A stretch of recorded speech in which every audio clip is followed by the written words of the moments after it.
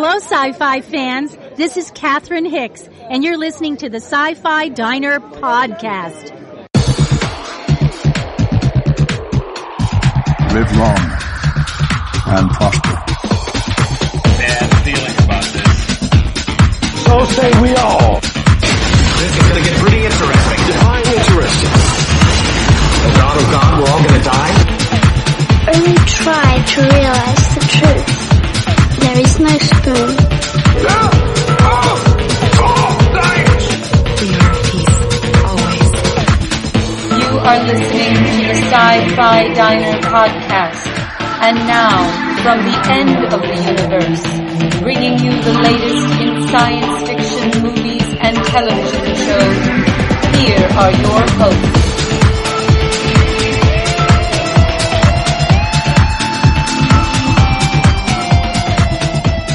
Welcome to the Sci-Fi Diner Podcast. Tonight is episode 77. I'm one of your hosts, Scott Herzog. And hello, I am Miles P. McLaughlin. And welcome to the diner tonight, where we have a feast of news waiting for you. So how you doing, Miles? I'm doing very well. I'm excited. We have a nice interview to also share with the listeners, which we'll talk about later with somebody that was in Star Trek 4. So yeah, looking forward to that. We are so stoked about that. This is an interview that Miles conducted. I have not heard it yet, so all bets are off. And folks, I consider myself the Garth of the Wayne and Garth of this team. So and he undersells himself. He undersells himself too. That is true. That is true. But no, I'm looking forward to tonight's episode. How you been, man? It's been 2 weeks since we recorded an episode here. I know. I'm doing well. Enjoying some of the new shows that have been on, which we'll be talking about. Yeah. Enjoyed the finale to the season finale of Warehouse 13. We got to talk about that. Yeah. So we have a Christmas episode coming up of that. I think that's what they talked about: a Eureka and Warehouse 13 crossover Christmas episode. That will be mighty cool. It'll be mighty fine. Yeah. Well, let's get into the show tonight. We have a lot of goodness. By the way, we had a great response to that listener feedback episode we did. A lot of people like that. And I think because we have so much of it tonight again and so much good new shows we want to talk about and discuss that we'll just do that as an entirely separate episode. We'll keep this all, trivia, promos, news, and interview. And then we'll do, so I have 5 and 5, and then we'll do a separate show that's just all us talking. Well, then let's leap into our show tonight. Let's talk about what is on the menu. We have some delicious goodness to serve up, and our main dish tonight is none other than this awesome interview. And who'd you interview, Miles? I interviewed Catherine Hicks. Many of you may have watched and enjoyed the family show Seventh Heaven. She played the mama in there, but if you are a Star Trek fan, and you know that she also played Dr. Jillian Taylor, I believe the character's name was, in Star Trek 4: The Voyage Home. Awesome. So she was at the Shore Leave convention, and I think she was kind of a surprise hit at there. And I think she was surprised herself how popular and how well over she was at the convention. But she was a delight to talk to, and if she's ever at a convention that's in your area, I encourage you to go and hear her speak and chat with her. She's just a very lovely woman. She's a sweet lady. A very sweet lady. We have, of course, the Battlestar Galactica trivia wrap up from 3 weeks ago now, and we'll announce the winner for that. Miles has a new trivia, Star Trek trivia here for you guys to challenge yourselves on. We'll give you 2 weeks to answer that. And some goodness. By the way, we have 2 interviews we're working on, one with Graham Hancock, who is an author, coming up, and also with David, I think it was Nike, I'm totally mispronouncing his last name. He'll hate me for this. He was Dr. McKay's assistant on Stargate Atlantis, and he has a new film out. We're going to be interviewing him hopefully next week. So we'll be bringing that stuff to you. But that's not really a menu. Why am I talking about that, Miles? So let's talk about, some of the news that we're going to be talking about. We're going to talk about Linus and Locke. This is a Lost reference. Linus and Locke have a new J.J. Abrams TV series that's in development right now. 9 Inch Nails is developing some science fiction. And Eureka Audience finishes with a bang. Bang, another record for Eureka coming up. We of course have Star Trek, if you haven't heard of Star Trek. We of course have Star Wars in 3D, if you haven't heard that by now. It's news. I'll tell you what, Miles, that's one DVD set I'm not buying. We'll talk about that. Chris Nolan admits that he is directing Batman 3. That just came across the wire this afternoon. And Metropolis DVD is coming out on DVD and Blu-ray. Let's talk about an iconic classic movie in science fiction. This is one that you might want to own. And Miles, you're taking us up with the twist. You two pieces of news, or at least I believe it's one piece of news. And what is it, Miles? We'll be talking about a new podcast that our friend Chris Wood has developed. And if you listen to the show, you know who Chris Wood is. We're going to round out with the Sci-Fi 5 and 5. This is one coming from my trenches tonight. It is the 5 movies that are a must-see for non-sci-fi watchers. And so tried to think about today. So these are fairly current. None of the classics, but there are some classics that should fit in here as well. But we tried to keep them as current as we could. Not all of them are very current, but at least 3 of them are pretty current. So that's our menu tonight, Miles. Sounds like a great menu. It is a phenomenal menu. As we said, we're going to be doing our show news and listener feedback in a separate episode that's going to land later this week, hopefully, assuming I have time, or later this week or really early next week, you'll hear it land in the feed, and then I'll be discussing all the feedback, as well as we are going to be talking about our new shows we are watching. So we are not forgetting. We are keeping up with a lot of the new shows, and we want to talk about that, but we'll just do that separately. Well, Miles, take us into trivia. Let's start with last couple weeks, the trivia question that was on the docket for that. Okay, we asked last time, what was Laura Roslin's position in the government before she became the president of the 12 colonies? And the answer was? She was the Secretary of Education. And a lot of you knew that. We had tons of people write in for that. What did they win, Miles? The person that won this, what are they going to win? They are going to win the first 2 books in the Autumn Rain trilogy, and we interviewed the author a few months back, and if you're a fan of hard sci-fi, you'll like these books. Yeah, David J. Williams, he's the man. And our winner is? Is Catherine.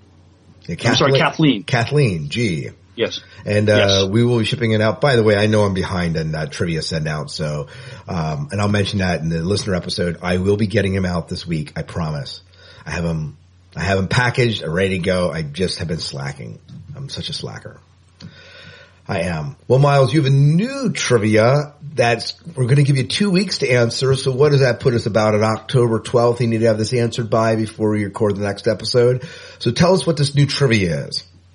Well, we're going to keep it relevant to who we interviewed and what she's known for in sci-fi. In Star Trek IV, The Voyage Home, what popular African-American comedian back in the 80s was originally considered to play the cetacean, if I'm pronouncing this correctly, cetacean biologist in Star Trek The Voyage Home? Yes, and that's a good one. That's a good one. Man, what an 80s flashback. It definitely is. Now, what can they win if they answer this correctly? And this is pretty cool. They will receive a autograph picture of Kathleen Hicks, and it's a really nice shot of her there. So it's not just her; it's her and Mr. William Shatner. It is. Now, William Shatner did not sign it, unfortunately, but Catherine did. And if you're at a convention where he is at, and if you win this prize, I'm sure you can take it up to him and have him sign it. You'll have a nice set of autographs there. Absolutely. You absolutely will. Again, you have 2 weeks to answer the question. You can send your answers to the Sci-Fi Diner Podcast at gmail.com. Call us at 1-888-508-4343 or DM us on Twitter. Please don't just reply to us where everyone can see your answer or post it on Facebook. But we do want to hear your answers, so get them to us any way you can. Anything else about trivia, Miles, we need to talk about? Nope, I think we covered it. All right, well, let's move in then to our first promo tonight. And with the beginning of Fringe, I have to play this promo. This is Fringe Casting with Wayne and Dan. And if you are in the Fringe and do not listen to this podcast, you are missing something. You are missing out. They do a phenomenal job of kind of breaking down the show and analyzing it. And plus, you get to hear a little bit of me. I don't know if that's a little bit self-serving, I guess. But I do a Fringe quote of the week there, and you get to hear what I think the Fringe quote of the week should be. And I did it all last year, and I'm continuing it this season.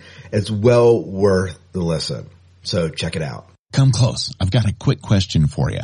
Have you ever felt like you're out on the edge? Let's maybe call it the fringe. I happen to know someone who's fluent in gobbledygook. Well, I might be that guy. I'm Wayne Henderson. And I'm Dan, Metal Dan on Twitter. And together, we are the Fringe Casting with Wayne and Dan podcast, devoted to the TV show Fringe. Check out Fringe Casting at mediavoiceovers.com/fringe, also in iTunes, the Zune Marketplace, etc. Then call us with your Fringe thoughts and theories on our listener line at area code 206-984-1446. Thank you for your attention and have a nice day.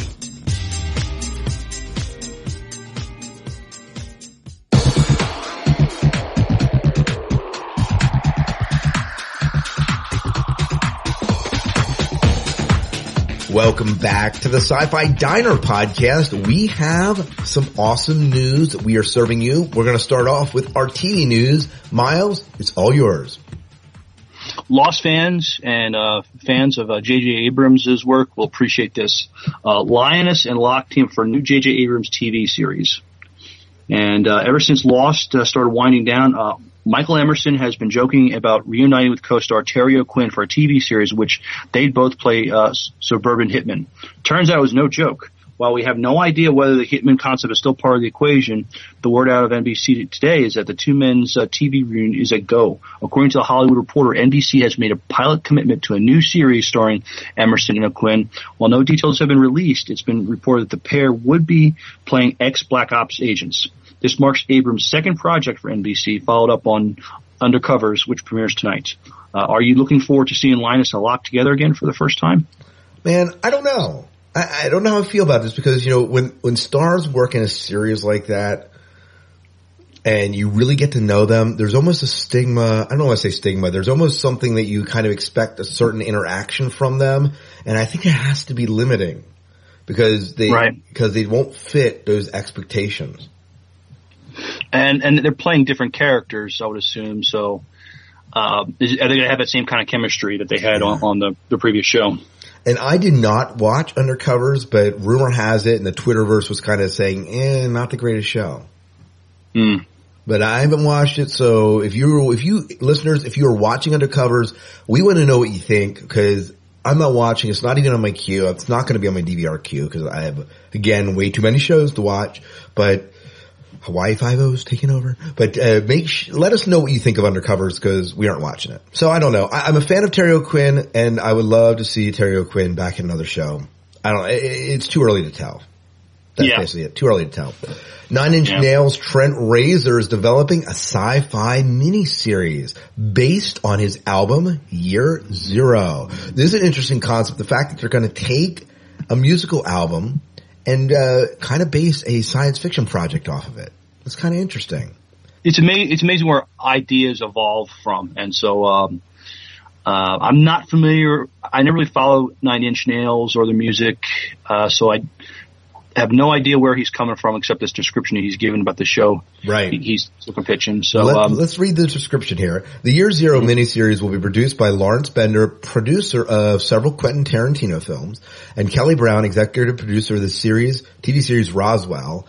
The Los Angeles Times reported. Daniel Knopf, I guess it is, writer of the HBO series Carnival, is writing the script. It's exciting and probably shouldn't say too much about it except that I understand there's 1,000 hurdles before anything shows up in your TV listing, Reznor said. And I think I pronounced his name earlier wrong, but Reznor is his name. I learned that the television development moves at a glacial pace. Does it ever? Nine Inch Nails' Year Zero, released in 2007, is a sci-fi concept album set in a dystopian 2022. Reznor said in the Nine Inch Nails website that the story deals with the erosion of freedoms and the way that we, the United States, treat the rest of the world and our own citizens. The album was promoted with a viral campaign that included messages hidden on prints of the tour t-shirts, a network websites relating to the Year Zero story, and the USB drives containing the songs and hidden messages left in public bathrooms around the world. Interesting. Well, so they have some interesting marketing techniques here at the very least. Definitely a viral what's another word I'm thinking of? Guerrilla marketing tactic. But hey, it works. Yeah, and you know what? And I think what's cool is, I mean, this whole dystopian type of future thing, I'm kind of into this. It makes me want to kind of check out the album. I haven't listened to it, but I kind of want to check it out. Maybe and the show kind of, I mean, it's sort of the apocalyptic type thing. So yeah, we all that could be interesting. Yeah, we love the apocalyptic type stuff. Well, this is something I'm definitely interested in. Eureka audience finishes with another record. Most of the time, audiences for shows shrink. Even if they do grow, it's usually for a season or two before it starts to fade. Not with Sci-Fi's Eureka. However, for the fourth consecutive year, the quirky comedy starring Colin Ferguson has added to its already sizable audience base, finishing with 3.16 million total viewers over the course of last season. That's up slightly from 3.15 million that tuned into season 3, and leaps and bounds beyond the 2.48 million that are around for season 1 back in 2007, according to the press release from Sci-Fi. The growth has slowed for Eureka, starting with a 20% jump in season 2 to 6% rise in season 3. However, the fact that it's growing and remains one of Sci-Fi's top-rated programs means that there's still plenty of Eureka to go around in the coming years, and that will remain the network's longest-running current program. The show already has been renewed for a 5th season, something that the network pretty much does without hesitation, and will air a Christmas episode in December, like a sister show, Warehouse 13. Eureka might be strong in the ratings, but it's not stopping the producers from taking chances. This season, the addition of James Callis from Battlestar Galactica allowed the entire show to virtually reset itself. It also featured a crossover with Warehouse 13, bringing Alison Scagliotti in town for a single episode. The show also includes some interesting guest stars, including Ming-Na from Stargate Universe, Will Wheaton from Star Trek Next Generation, Max Frewer of Max Headroom fame, and Felicia Day. Besides Ferguson, Eureka also stars Sally Richardson Whitfield, Joe Morton, Erica Sarah, Neil Grayston, Neil Matter, and features Jordan Henson. Oh, wow. There's some big names. I'm ashamed that I haven't watched Eureka. I'm not either. It's just too many shows to watch, but, I know. I like that my show Warehouse 13 is connected with it. I think it sort of helps both shows out that they're doing crossover episodes like that. Well, and they're both summer shows. They're practically the only new sci-fi we get in the summer.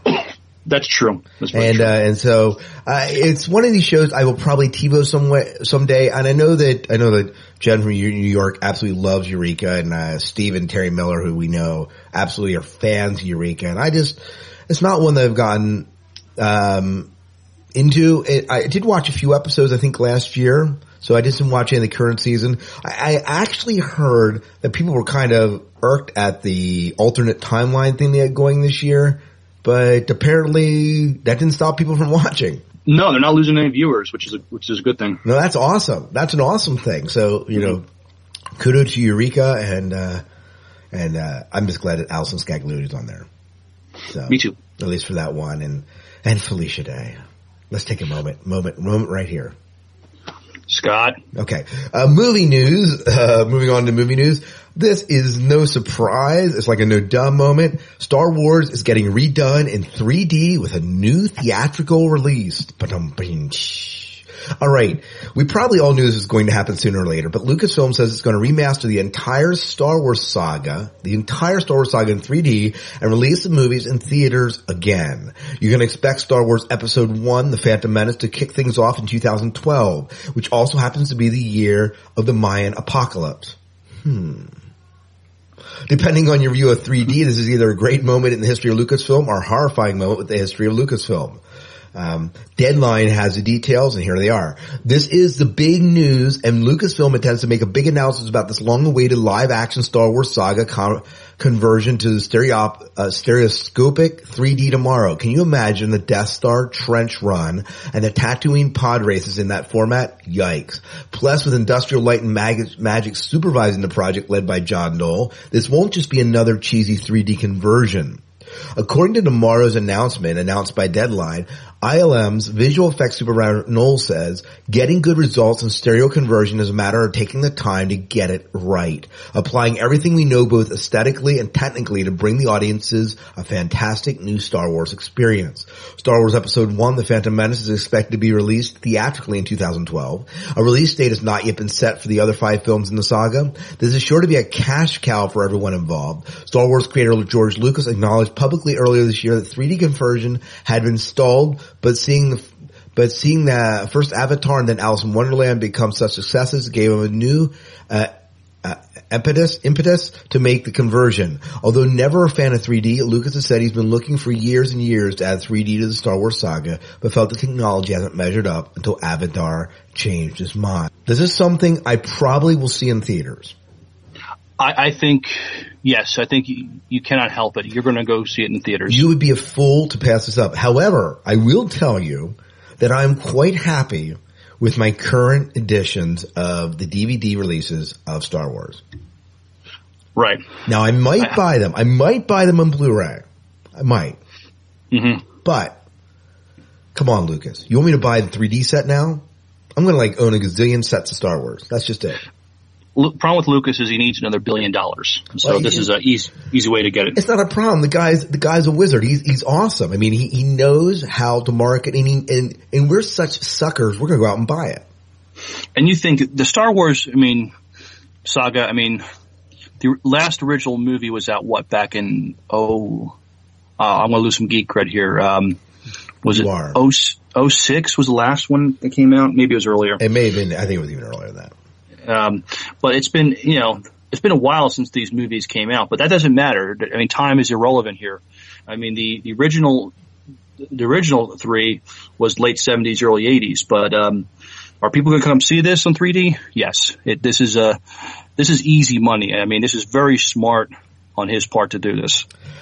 Yeah. So, kudos to Lucas for this. And, I'm sure because it's Lucas that he will do it well. He will do it well. And for you, this is a nice way to interest your kids on Star Wars. Absolutely, and I will be taking them. Both of them. Both of them will have to sit through Star Wars. Yes, no questions. We're already working our way through Star Wars Legos. So Kiefer doesn't really know how to play yet, but my daughter Taisha loves it. Loves it. We'll take us into this next piece of news, and this is kind of cool. I'm looking forward to it. Oh, I'm very looking forward to this. Chris Nolan admits, yes, he is directing Batman 3. Everyone's always assumed Christopher Nolan will be back to direct Batman 3, but the man himself has been cagey about it pretty much since completing The Dark Knight back in 2008.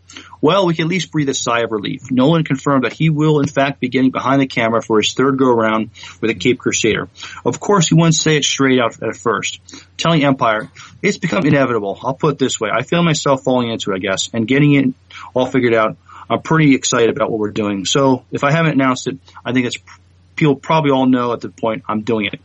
When asked if he would take that to mean he's officially really truly directing the thing, Nolan replied, I think you can at this point, yes. The director also confirmed that he is currently working on his own draft of the script, which has been written by his brother Jonathan.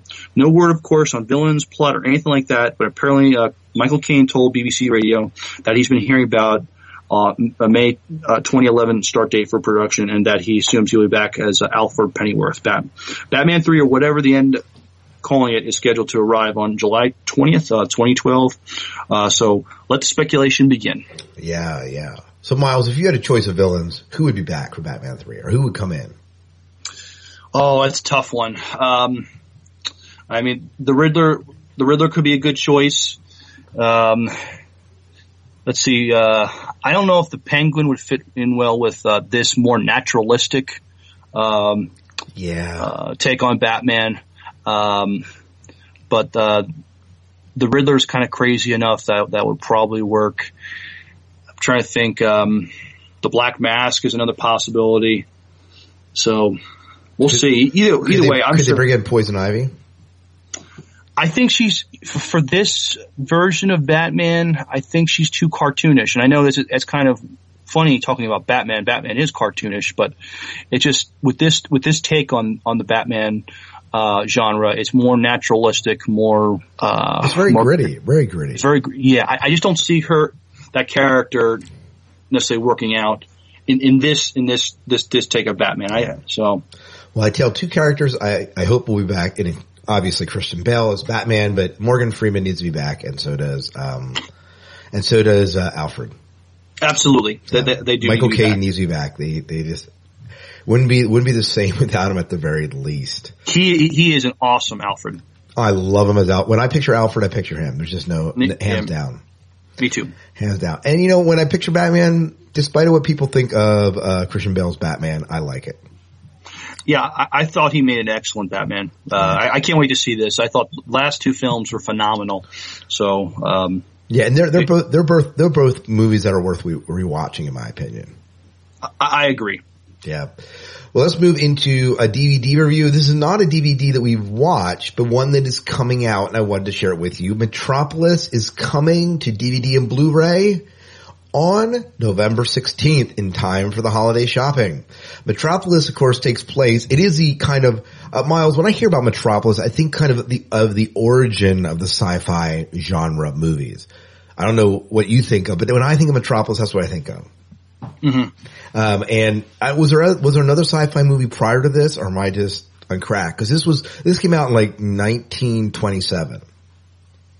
I think there have been other ones, but I think this one is a more to be taken seriously sci-fi film than right. Back then, anyways. So if you're living in a cave and you don't know what Metropolis is about, here's a quick summary.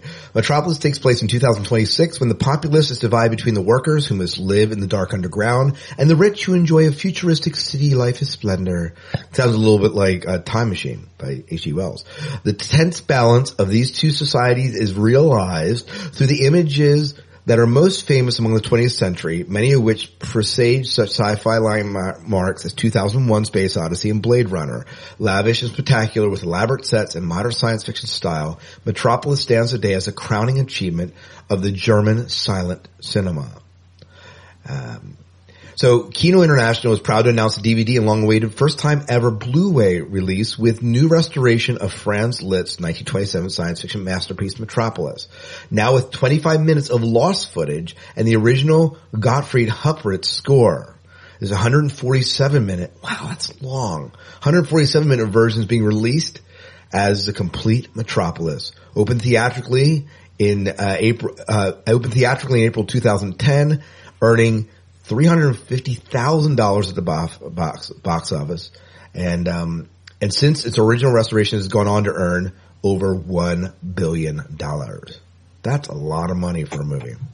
Oh yeah, that's up there. That's up there to Avatar and Titanic stats almost. Mm-hmm. If you buy the DVD, what you're going to get is the original original 1927 score, the limited edition collectible O-card packaging, the Voyage to Metropolis, a 50-minute documentary on the making of, interview with Paula Felix Didier, curator of the Museo de Cine, Buenos Aires, where the missing footage was discovered, and the 2010 re-release trailer. If you get the Blu-ray, you will also get the limited edition collectible 3D lenticular box packaging and everything else that you get in the regular DVD. It'll just be a high def, so 1080p. So hey, if you're interested, it's worth the while. The Blu-ray sells for $40 and the DVD sells for $30. So it might be worth checking out. So that's our news for tonight. Anything else that I'm missing as far as news goes? I think you covered it. That sounds good to me. Why don't we go into This Week in Star Trek? Okay, This Week in Star Trek, we kind of want to pimp our friend Chris Wood's new podcast, Life After Trek. So are you saying that you're Chris Wood's pimp? I'm just asking. Just asking. We won't go there. That's a different show that we do. Yes. But anyways, go ahead. Anyways, Chris Wood has wanted to get. He of course is the creator and main writer for the website Subspace Communique, but he is now taking on another project where he is interviewing past Star Trek actors and writers and other people who helped to make Star Trek happen. His first interview, he interviewed Manu Intiriomi. He played Icheb, who was a liberated Borg from Star Trek Voyager. Just talked to him about his experience on the show and what his new projects are. And I listened to that. It was a good interview. And his new one up is he interviews Larry Nemeczek, which just came out yesterday. I haven't had a chance to listen to, but I'm going to listen to that later. And so I encourage you listeners, if you're Star Trek fans, definitely check out Life After Trek. We need to get a promo from that guy. So Chris, if you're listening, send us a promo, please. Yeah, and if you don't have one, record one. So either way, we're going to pimp your show. So yes, absolutely. Absolutely. Well, I believe that's about it. Thank you so much for bringing us this week in Star Trek.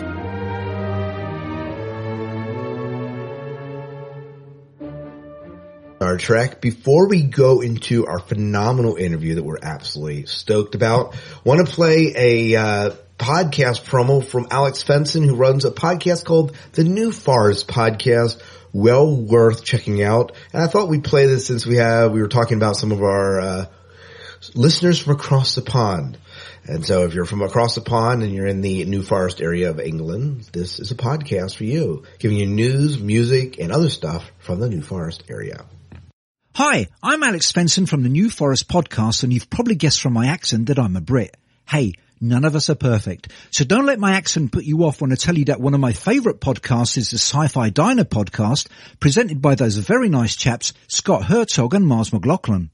In the Sci-Fi Diner Podcast, Scott and Miles serve up spicy conversations relating to the latest menu of sci-fi movies and television shows, together with interviews with all sorts of people from the sci-fi world and even cast members from well-known science fiction shows and films.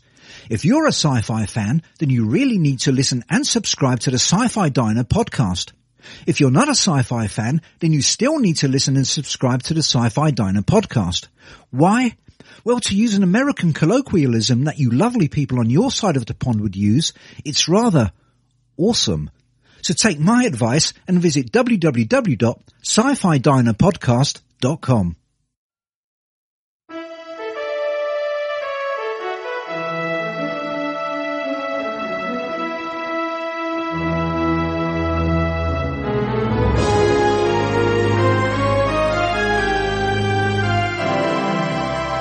Welcome back to the Sci-Fi Diner Podcast. Miles, we have a lovely lady that we are interviewing tonight. Let me clarify that you are interviewing tonight. Well, we were at Shore Leave 33 this past summer. Why do we change the number of that? It's 32 miles. It is 32? Okay. I'm getting anxious for 33 then. Right. We're looking. Did we check what the list is for 33? I haven't checked it yet. We should. All right. You keep talking. I'll check it. Okay. But as you listeners know, we've had a chance to interview many great people at this convention, and one of them we're very delighted to bring to you is our interview with Catherine Hicks. For Star Trek fans, she is no stranger to Star Trek. You know her for her work in Star Trek The Voyage Home. And if you're a fan of the show Seventh Heaven, then you definitely know her character. She played the mother there. And what's great about this is I just found her very unassuming and very she was just almost surprised that people were still interested in what's going on with her career, with her life, and I just fell in love with her. She was great. And another thing that was great about this is, you know, she had brought, like, actors bring their autograph pictures to sell, and autograph for the fans there. Well, she ran out. People they bought them up so fast that they actually had to find one of the vendors to buy some pictures, so she'd have some more pictures to autograph. She was just a huge hit at this convention, and like I said before, if you have a chance to see her at another convention someplace, you need to do it. We talked about, of course, Star Trek 4, her work on Chucky, and just yes. Star Trek 4, Chucky. But,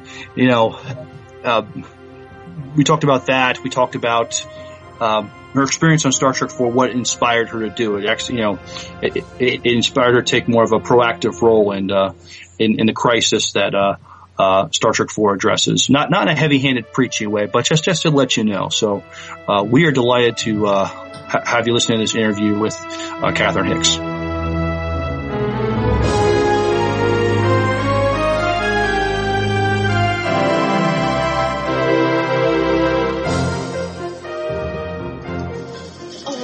Who are you? And don't jerk me around anymore. I want to know how you know that.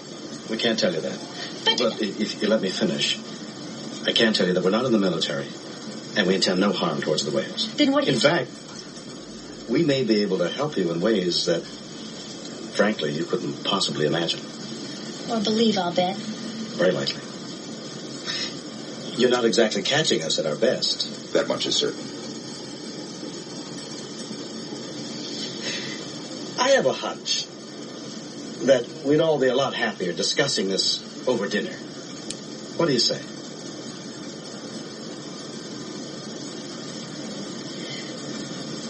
You guys like Italian? No. Yes. Yeah, No. Yes. No. Yes. I love Italian. And so do you. Yes. Ladies and gentlemen, take a special person who could do horror classics, Star Trek, and a long-running successful family drama and do it well. We are speaking with such a person today, the lovely Miss Catherine Hicks. Miss Hicks, welcome and thank you for taking time to talk with us on the Sci-Fi Diner podcast. Oh, it's my pleasure. I'm very baffled and mystified by how you reach so many people on the computer, because I haven't entered that world yet. We've been very fortunate. We get about an average of 600,000 downloads. Oh my gosh, Yeah. That's amazing. Right, it's, the internet's allowed Yeah, internet's good. amateurs like us to do this thing. Yeah. I had a chance to watch your Q&A session yesterday and loved it. Thank you. I didn't know what I was going to say, but I don't know. You just go out there and hope you'll think of stuff. I think everybody loved it. I think so too. Thanks. Star Trek Voyage Home is considered a favorite among fans. What was it like working on Star Trek 4? Well, what was fun for me is that I didn't know anything about Star Trek. I didn't watch the series. I don't know. I was in school or something, So when I went to audition, I read the script and I thought, this is a great role. It's a Star Trek movie, but I love this character and that she loves the whales. And so I really worked hard, and I auditioned with Leonard Nimoy, and I didn't know what a transformer was. I was reacting to something real tall and sparkly, and he was like, wait a minute, what do you think a transformer is? I said, I don't know, like a big Christmas tree. He said, no, and he went over to his desk and pulled out this little thing, and so, it was all a big discovery for me, and I think it worked for the character because she didn't know anything either. Oh yeah, she was totally innocent. Yeah, and I think that was actually good that I didn't have to pretend that I did not know what was going on. Like I said to Bill and Leonard before a take, where we beam up, I said, what should I be playing here? What does it feel like to beam up? And they said, it tingles. So, just fun stuff like that, like in Wonderland. I felt like Alice in Wonderland. What was Leonard Nimoy's directing style? He was very calm. He's very calm, very intelligent, very gentle man, very wise. So it was very, deep and calm. Now, you told a great story about how you kind of take your life in your hands to film this one scene. I know you already told that story yesterday, but for the sake of our listeners, can you tell that again? Oh, well, when I bump into the invisible spaceship, nobody knew how we should do it, so they thought, well, tie a rope around her, and then when I come to the end of my rope, I'll naturally be pulled back, and it'll look like I just ran into something. Well, I got nervous before the take, and I wrapped the rope around my finger, and so instead of my waist getting the full thrust of whatever my weight times my velocity was, my finger got it, and it was it could have come off, but it didn't, and we stopped, and everybody tended to it, and I ended up playing it. I said, let me try one take where I just stop myself, and that's the one they used. So we didn't need to do the rope at all. It's amazing how we as the viewers don't know how often you actors have to take your life in your hands sometimes when you film something like that. Well, yeah, like my first job after New York, I was doing a TV movie with Steve Guttenberg, and they had me dive into a lake, and no one had checked it. It was 1 foot deep, but it was all mud, so I didn't hurt myself. But if it had been rock, I would have been dead. I would still say that they don't protect actors. It's you just gotta really protect yourself on a set. I heard while you're filming your scene with William Shatner, you did a little improv that kind of surprised him a little. Can you tell us what happened there? At the end? Yeah. Yeah, well, I just thought we had been through so much, and I had felt that it was a romance in a way, that I definitely, the dialogue, it was written very sort of sweet and flirty, and we both shared the poetry of William Blake, and I just, I thought I should kiss him goodbye. I thought we should kiss. So I put that in where I kiss him and whisper in his ears. I wanted something to be sort of sexy and close. Hence the surprise. Remember, yeah. Surprised at the end. Yeah, I don't think he didn't see it coming. But I know the actor in him thought it was a good choice. I think it was too. After the movie, you took up the cause that your character was taking on. Yeah. Can you tell us a little bit about that? Well, I didn't want to be just this actor who's like talking about the whales while the movie's being promoted and then do nothing. So I joined with Greenpeace and spent a couple of years actively helping. They're a great organization. And, really, killing whales was on the decline because of all the protests around the world, largely due to Greenpeace. And now, as people probably know, it's very shocking, but, killing whales is back again. It's back on the upswing, and it's just unbelievable to me. I don't think we know what's going on. No, they like it in Japan. They make money off it. It's a delicacy, and I would suggest always, like when I work for Darfur,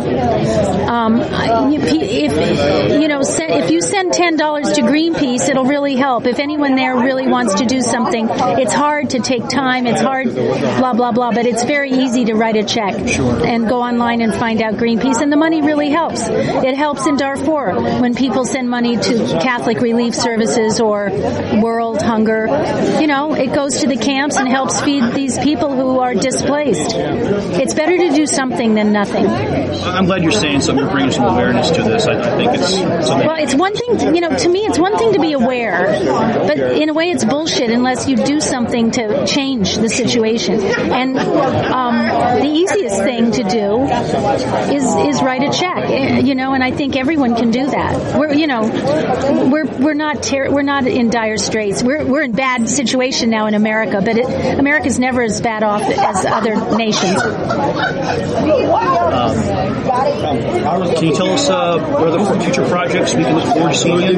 Well, there's a bunch of independent movies I've done that I'm forgetting. I just finished 2 in Los Angeles. You'll have to. Don't they have something where you can look up my name? IMDb. I am what? Internet Movie Database. Oh yeah, that's it.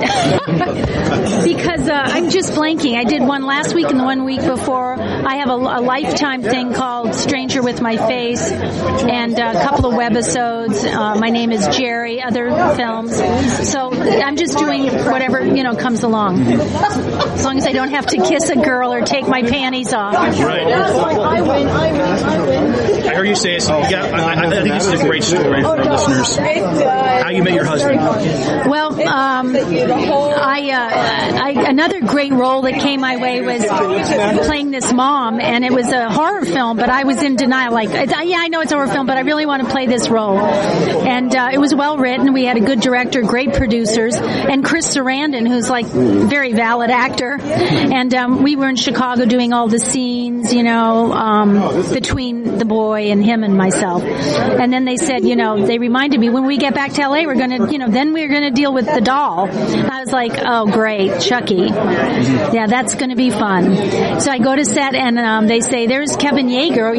He created the doll. He's only 25 years old. I looked over and I was like the cutest guy I've ever laid eyes on in my life. And I went, oh my God. So every time Chucky came near me, Kevin would have to put the bite marks on my arm or get the doll, and I would just get so nervous. And so I began to like Chucky very much, and we ended up at the wrap party. I said, I just couldn't. I will never see you again. We never even spoke, but I like your doll. And anyway, we got together, and I insisted he take my phone number, and we've been married 20 years this May. Congratulations. Thanks. I gotta tell you, when I saw Star Trek 4 for the first time, I saw it in the theater in Brooklyn, New York. Yeah. And people in Brooklyn, New York are a little different than being by Pennsylvania. After they saw the movie, we all applauded. Oh, that's so great. Yeah. My dad's from Brooklyn. Bay Ridge, yeah. My family too, Bay Ridge. 89th Street and Ridge Boulevard. My family was living in the 70s. I have people that lives on Shore Road. Shore Road. Oh, know it well. So, no, that's great. Yeah. So,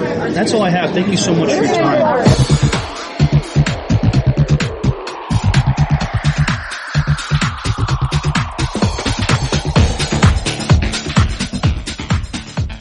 Well, Miles, that was an absolute phenomenal interview. I'm so glad that you got it. And unfortunately, I was off teaching a podcasting session somewhere.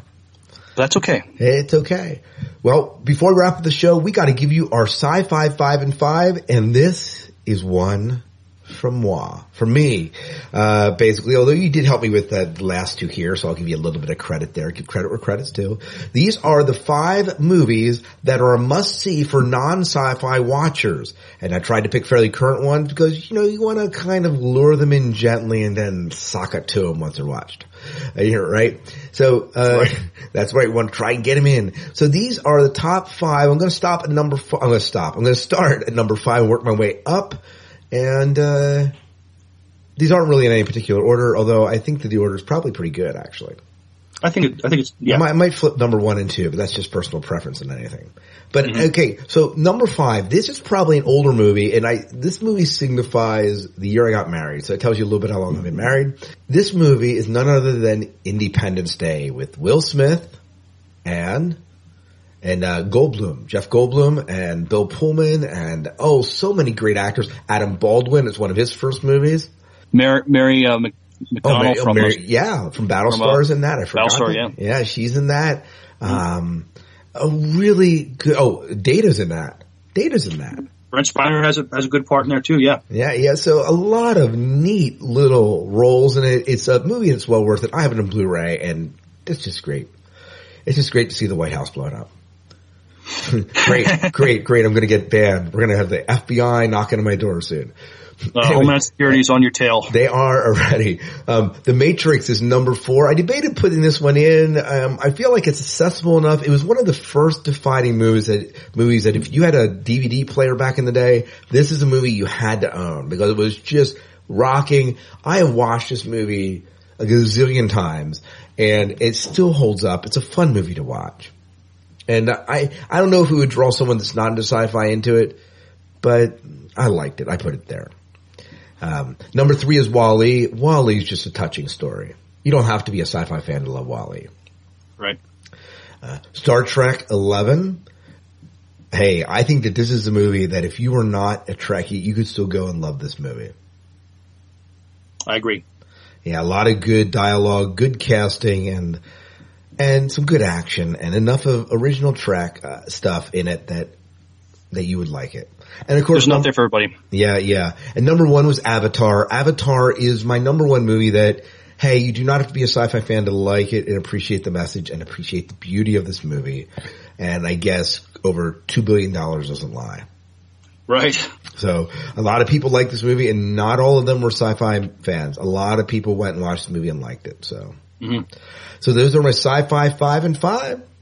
It's a good list. It is a great list. If you are interested in contributing your list of whatever Sci-Fi 5 you want to, commit to, you can email them to us at the Sci-Fi Diner podcast@gmail.com. You can also call in at 1-888-508-4343 or email the MP3 to us and we'll play it on the show. And we've done all sorts of versions of that before. And, so that's about it for that. That's a good list. I like that list. Mm-hmm. I want to go back and rewatch Independence Day now. I don't know if I will, but I want to do it sometime. Well, we got to go ahead and wrap up the show, and I believe that's it. We'll give you all our digits after the show here in just a little bit. So, Miles, why don't you wrap us up? Okay, until next time, good night and good luck. We'll see ya. Well, we hope you enjoyed listening to the Sci-Fi Diner podcast. If you want to find out more about the Sci-Fi Diner podcast, please visit sci-fi-dinerpodcast.com, where you can find show news, pictures, videos, and many other things about the Sci-Fi Diner.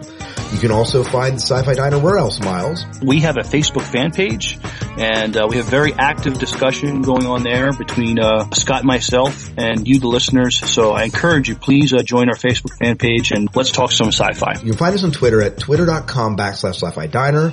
You can find me on Twitter. That's Herzog, Hertzog. And I am Son of Worf at Twitter, and I also on TrekSpace, Son of Worf at TrekSpace.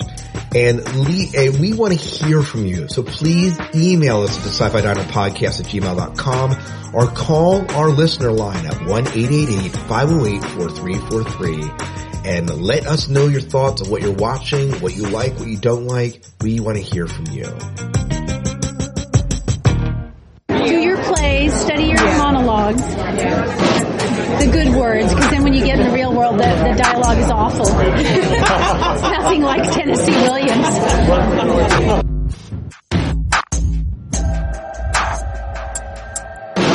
I love the scene where you guys are arguing over Italian food in the truck. I know, isn't that funny? They had lived that. We didn't have it scripted. It was that was all they did. That was excellent. Isn't that amazing? Yeah. I watched that movie, a couple of dozen times. It's fun. Yeah, it's fun. It's fun and funny and meaningful. Have you mentioned yesterday, cultural hunting has gone up again. Are you doing anything? I haven't reconnected with it. Not now. I did then, but maybe I will now. My daughter just graduated from high school. Maybe I can have the time now and do something. It's terrible. You ever thought of doing like a whale watcher's calendar? Yeah. Something. That's a great idea. Because I'm looking for a project like that to do. And you mentioned something about that yesterday. I thought that would be great. That's a great idea. Hoping to do something like that. Thank you. That's a great